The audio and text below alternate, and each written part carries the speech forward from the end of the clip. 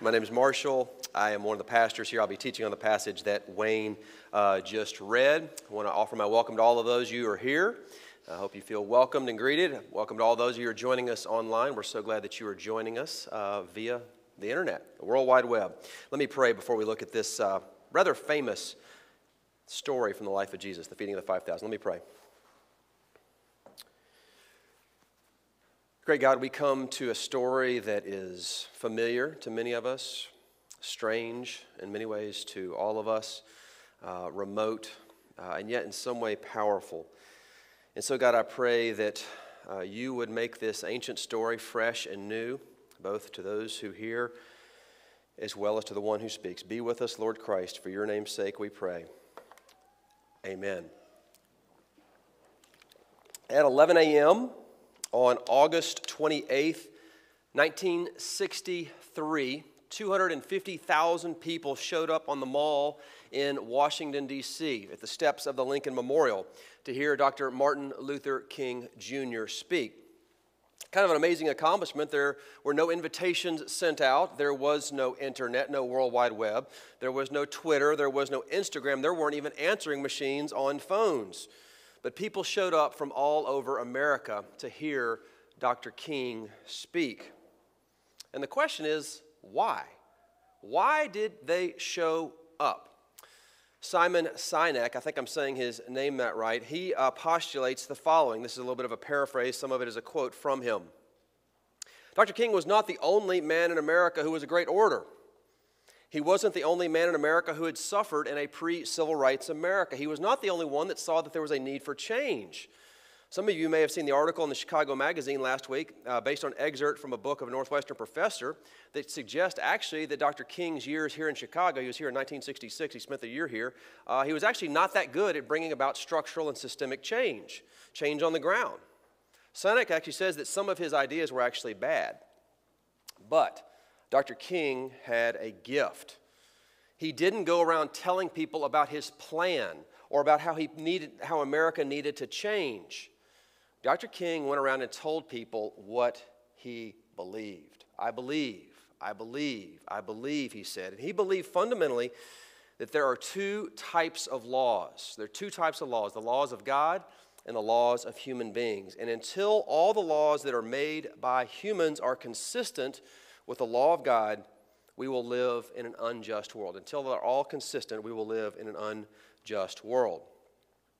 Now, people believe this. Now, people who believed what he believed, they took up his cause, they made it their own, and they told other people. Some people went so far as to create structures to get more people, and the word got out, and 250,000 people showed up on that day at the right time to hear him speak. But Sinek asked the question, how many people showed up for Dr. King? The answer is 0. He says, and I quote, "They showed up for themselves. It's what they believed about America that got them to travel in a bus for up to 8 hours or more to stand in the sun in Washington in the middle of August. It's what they believed, and he represented it. It wasn't about black versus white. 25% of the population that day in the audience was white." Now, if you've been with us this fall, we have been studying the Gospel of Matthew. Meeting Jesus in Matthew is what we have called this series. And today we come to the story of Jesus feeding 5,000 people in a peculiar and particular place. A large group of people has sought Jesus out in this remote place, and something in them has compelled them to go to him, to go to a place where it turns out there was no food. And miraculously there Jesus feeds them. And as I've thought about this passage for the last 10 days or so, there's two big questions that I have about this passage. And the first is this: why did the people go? I mean, they had to cross a political boundary, they had to travel, there was not much food, it was a desolate place. Why did they go? And then secondly, why this miracle, of all the miracles in the story of Jesus' life, this is the only one that is reported in all four Gospels. In the Christian New Testament, there are four Gospels: the Gospel of Matthew, Mark, Luke, and John. There's all miracles in all of them. This is the only one that is in all four Gospels. Why is that so? What is so important about this miracle? And I want to suggest that the answer to both of those questions, why did the people go and why is it so important to be in all four Gospels, is the same answer. And it has to do with who Jesus is and what he presents about his kingdom. Because Jesus struck fundamental human chords in people about who we are, what we long for, what we are created for. And Jesus resonated with people in a deep way. And so what I want us to see this morning are several things about Jesus that compelled people then and still compel people today. So this is dangerous. I got a 6-point sermon. Jesus feeds, Jesus prays, Jesus announces his kingdom, Jesus includes others, he offers himself, and he satisfies. Let's get going. First, Jesus feeds. Now I'm going to retell this story in a moment and show how some of the connections from this story relate back to the Jewish scriptures, how there's echoes of the Exodus. There's echoes of the story of Elijah. There's echoes even of the story of King David. And we're going to talk about how this story points forward to Jesus, eternal kings. There's all these massive literary allusions in this story. But before any of that, I want us to see this is a story about Jesus having compassion on some people who are hungry and feeding them. At the end of the day, this is a story about Jesus feeding people who are hungry. Let's not over-spiritualize or ignore that Jesus cares about people's physical needs, their felt needs. Jesus feeds these people in compassion because they are hungry. All right? Now, two things about that. First, Jesus knows your needs and he cares about them, right? He knows your needs and he cares about them. Now, most of you are like me and you've never felt hunger in your life that was not of your own doing. You've never felt hunger in your life that was not your own doing. But you have other needs. You have other needs, health needs, loneliness, psychological distress. Jesus knows and cares. To quote another part of the scripture, Jesus says, I have the hairs of your head counted. Jesus knows and cares our needs. But there's this also. Jesus fed hungry people. Do you feed hungry people? I love that this week our youth group took time away from their very busy lives. Our youth group are high schoolers, and they went to the Evanston Food Pantry to feed people who are hungry, right? And guess what? I got the report. They loved it. They had a great time feeding people who were hungry. You know why? Because according to Jesus, this is in line with the universal laws that are implanted in each of our hearts, the laws of creation, because it's Jesus who said it is more blessed to give than to receive. It's more blessed to give than to receive. It's even more fun to give than to receive. And our high school students experienced some of that this morning. And I know that almost everybody in the sound of my voice probably gives some amount of money to helping people's physical needs, whether hunger or something else. I suppose you give your money to that. But do you actually also do some of the work with your own hands? Do you get your kids involved? And one of the best things you can do for your kids is involve them in some type of mercy and justice ministry. And this is a public service announcement for the Living Hope trip this weekend that Chris just talked about, where some of us will go down. Actually, I'll be out of town, but folks will go down to help this church in the inner city to rebuild that has been burned out. Because the first thing you got to see is that Jesus actually feeds. He cares and he does something about it, even with his own hands. But another short one. Second, Jesus in this story, he prays. He prays. He talks to God. Now, 2 weeks ago, we looked at John the Baptist, and in the verses that are immediately preceding this story, if you have your Bibles open, you see in Matthew chapter 14, the verses immediately before this are the story of John the Baptist being beheaded, executed by Herod because he had spoken out against Herod's adultery. Now, John the Baptist, as we said 2 weeks ago, was Jesus' relative. Presumably, he was Jesus' friend, and he was certainly, John the Baptist was the person who most understood and got Jesus, as it were. And so in verse 13, when Jesus hears that John the Baptist has been beheaded, he withdraws to a desolate place. Now, he's perhaps doing this to de-escalate a situation. He does cross a political border. He goes away from Herod. He's de-escalating. But this story reads to me more like a man who's getting away, who's withdrawing to think about his life, to grieve, to pray, to talk to God. He withdrew to a desolate place. Now, I'm going to talk about this more in depth in January, but this is very worth noting. As Jesus' ministry heats up, as it kind of starts to gain some traction, as more and more things start to happen, his time alone in prayer increases, right?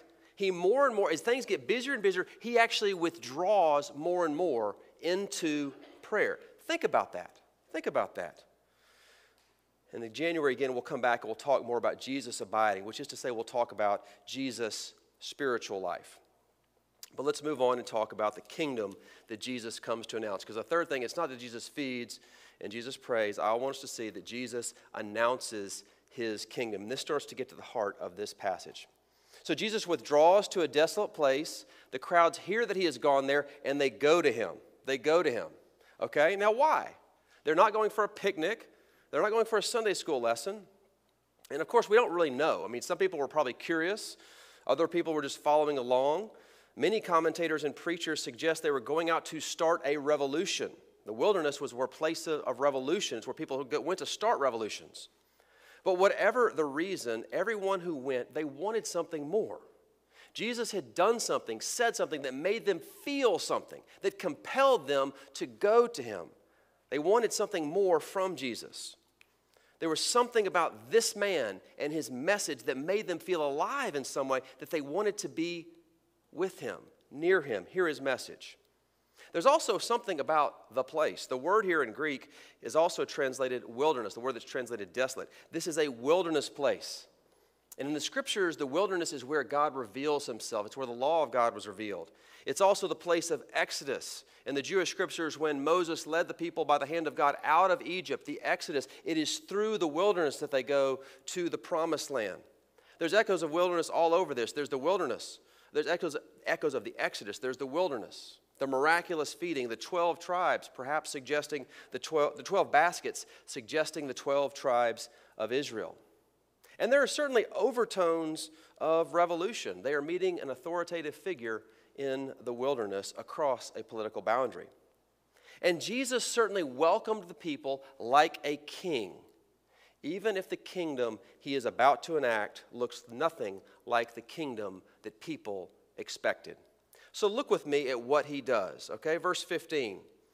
All right, at the end of the day, verse 15, the disciples come to Jesus, and it's kind of like Jesus is this great teacher, and they're like the realists. They're kind of looking around and saying, like, there's no food. And so they come to Jesus and says, at the end of the day, these folks need something to eat. Send them away to get it. Verse 15. Verse 16, it says, no, you give them something to eat. Jesus kind of pushes back on his disciples.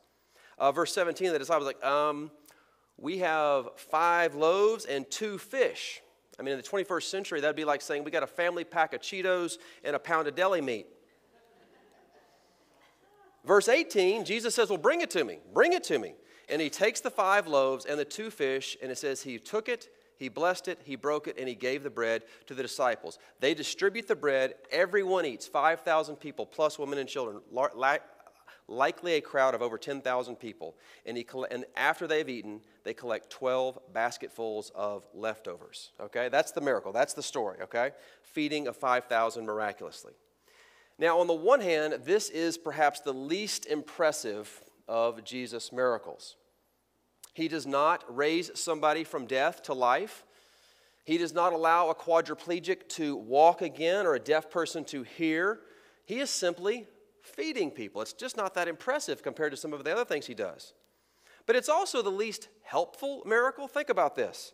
These people are hungry, but they are not starving. And they're not far away from a food store. The disciple says there's villages nearby that they can go to. It's not that helpful. But you could make the argument that this is the most important miracle, at least to the other gospel writers, because it's the only miracle that is in all 4 gospels. Why is this miracle so central to the story of Jesus? Now, several weeks ago, we talked about miracles, and I said a better way to refer to miracles, and actually the way the Bible most often refers to miracles, is signs. Actually, the word for miracle really only occurs once in the New Testament. It's not even exactly the word miracle, but it's the word we use, because the word sign is better because a sign points to something. It points to something beyond itself. And when Jesus does these things, it's a sign pointing beyond itself. But for ease of use, I'm going to go against my own advice of like a month ago, and I'm going to use the word miracles because it's easy, okay?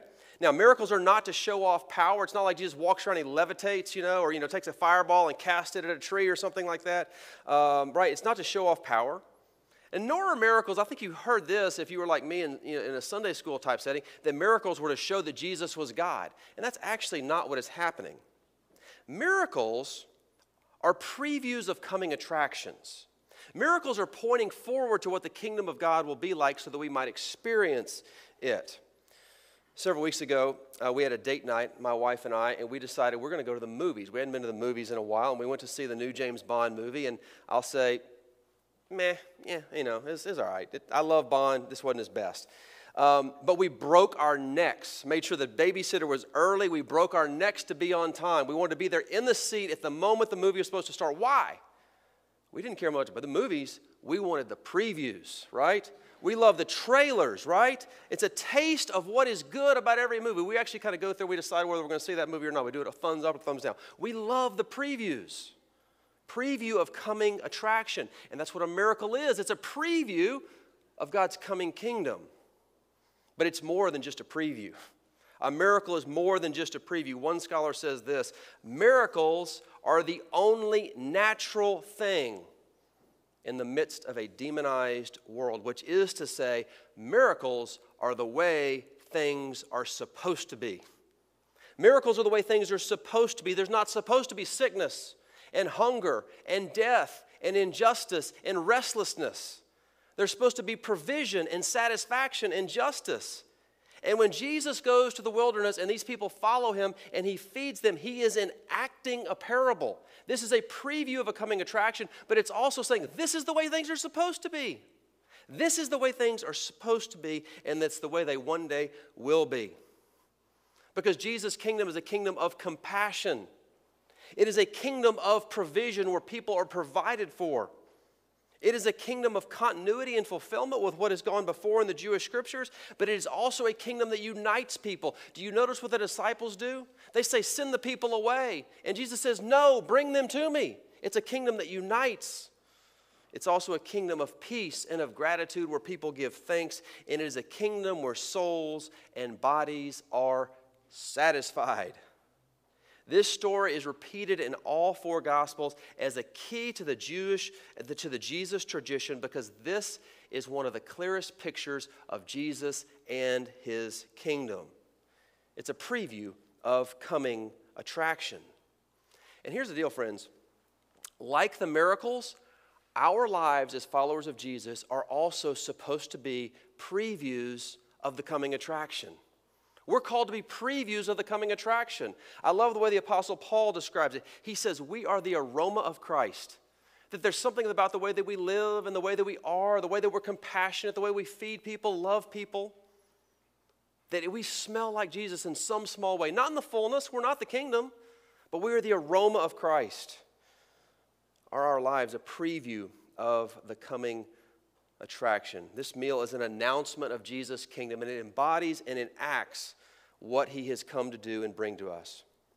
But I want you to notice, look with me at the text. I want you to notice that if you were to count the verses up here, that the bulk of the verses actually have to do with the disciples. Now that's interesting, right? That middle section of this text is all about the disciples. Jesus' engagement with them, their resistance to him, and their eventual involvement in this miracle. Because Jesus does not just announce his kingdom. The fourth thing I want to say is that Jesus includes others in his kingdom. Let me read verse 15. Now when it was evening, the disciples came to him and said, this is a desolate place, the day is over, send the crowds away to go into the villages and buy food for themselves. The disciples are overwhelmed. They see the scarcity of resources, and they're kind of aware of what's going on, and they want everyone to go away to take care of themselves. They don't want an embarrassing situation. And they're bordering on the sin of the Exodus generation, the people who followed Moses out of Egypt, right? Psalm 78 tells their story. Those people, they tested God in their heart. They spoke against God. This is Psalm 78. And they said, can God spread a table in the wilderness? Can God spread a table in the wilderness? The disciples are on the verge of that. And as much as anything in this story, Jesus wants his followers to see that God can spread a banquet in the wilderness, that God can feed his people. And I love how he involves them. Look with me at the second half of verse 19. It said he broke the loaves and he gave them to the disciples, and the disciples gave them the bread to the crowds. You see, he does not have to involve them, but he does. Despite their massive inadequacies, despite their lack of faith, he gives them a part to play. Jesus involves us and the disciples. This weekend, we have a house guest in town. And so my wife was getting ready, cleaning the guest bathroom, and she somehow convinced our 6-year-old son to participate in the cleaning of the guest bathroom, okay? She convinced him that she needed him. And this was all happening on Friday afternoon when I was writing the first draft of this sermon. And so I heard this conversation back and forth between the two of them, and she convinced him. And all of a sudden, I hear going up the stairs with a toilet brush in his hand, my son talking about the cleaning parade. The cleaning parade. He kept on saying the cleaning parade. Now, why did she want to include him? Not because it was efficient, not because it would get the job done. She wanted him involved, and we want him involved partially because we want to understand the value of hard work. But more than that, she wanted him involved because she wants him to feel a part of our family. That being in this family means the pleasures and also the responsibilities, that you are included, even in the cleaning parade. You see, involvement breeds commitment. Jesus did not need to involve his disciples, and he doesn't need to involve you and me.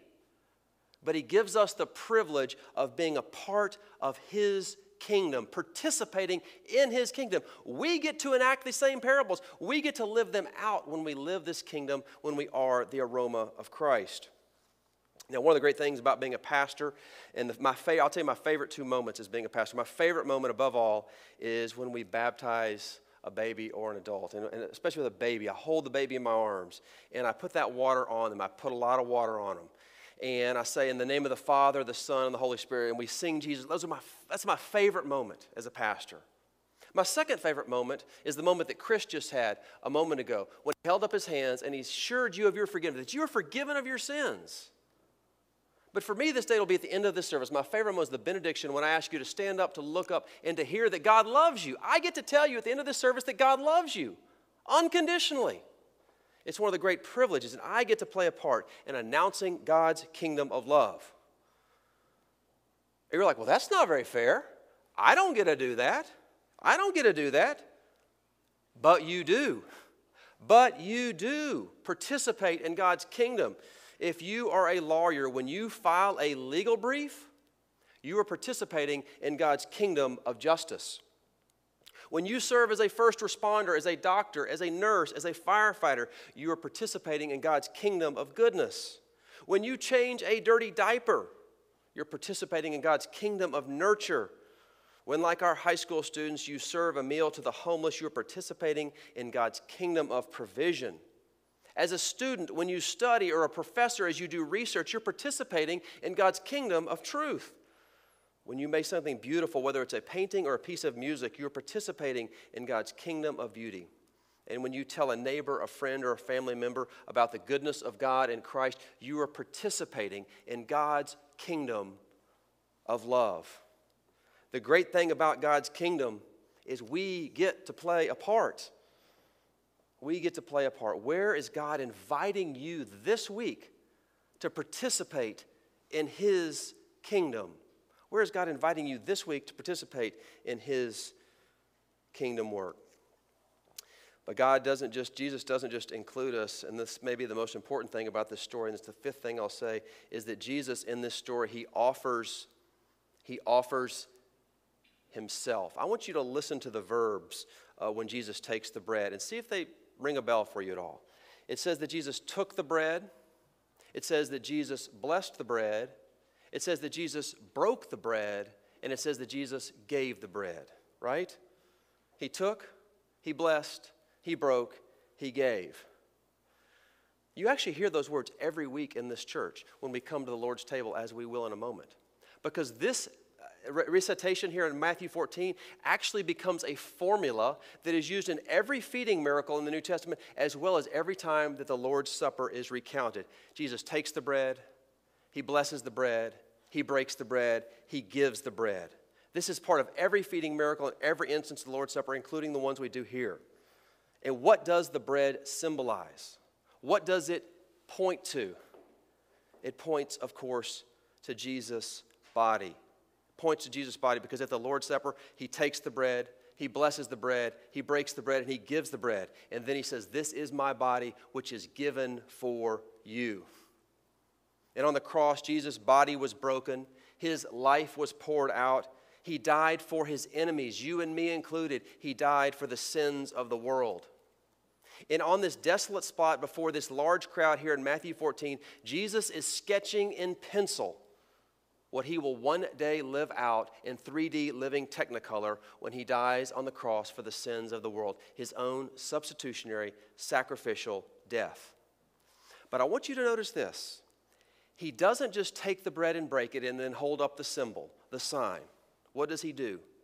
He gives the bread to people, and the people eat the bread, which is to say, it becomes a part of them. It becomes a part of them. D.A. Carson says this, "An agrarian culture knew better than we, something we so easily forget, who buy food in cardboard boxes, plastic containers, and tin cans. We live only because other living things die. If no other living thing dies, we do not eat. The cow and the cod, the carrots and the parsnips must die, otherwise we will. We feed on Jesus. He dies or we do."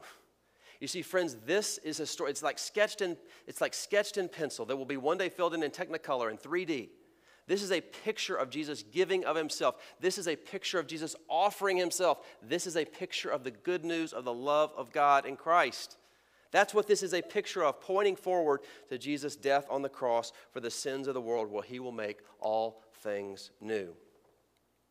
But there's one more thing that we can't miss, and it's the last thing I want to say, and I think it's actually what drove these people to this desolate place.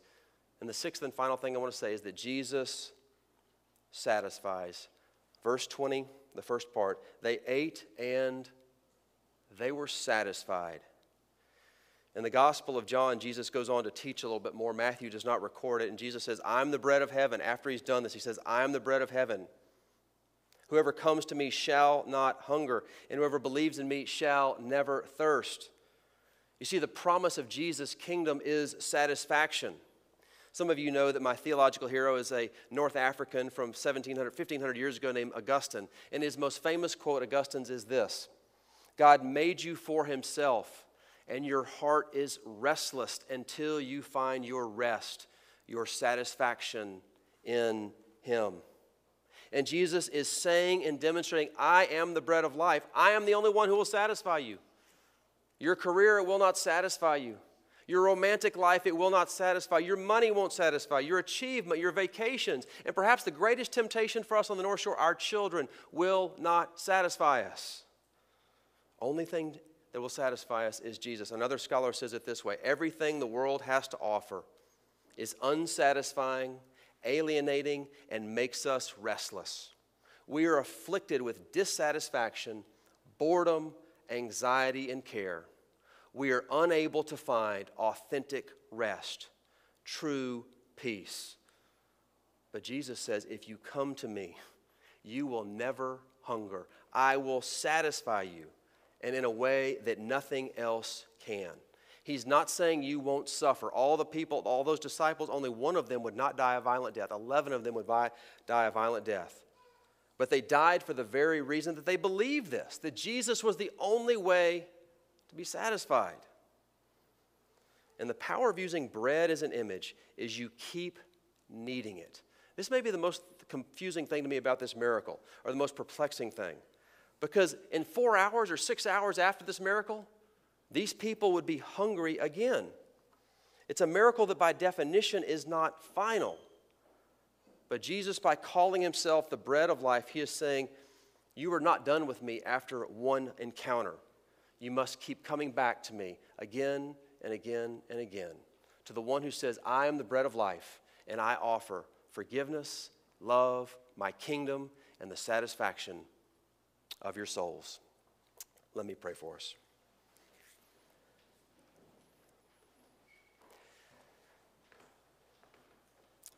God,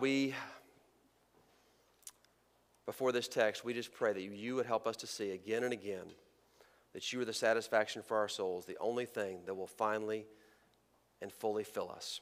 Jesus, the bread of life, in whose name we pray. Amen.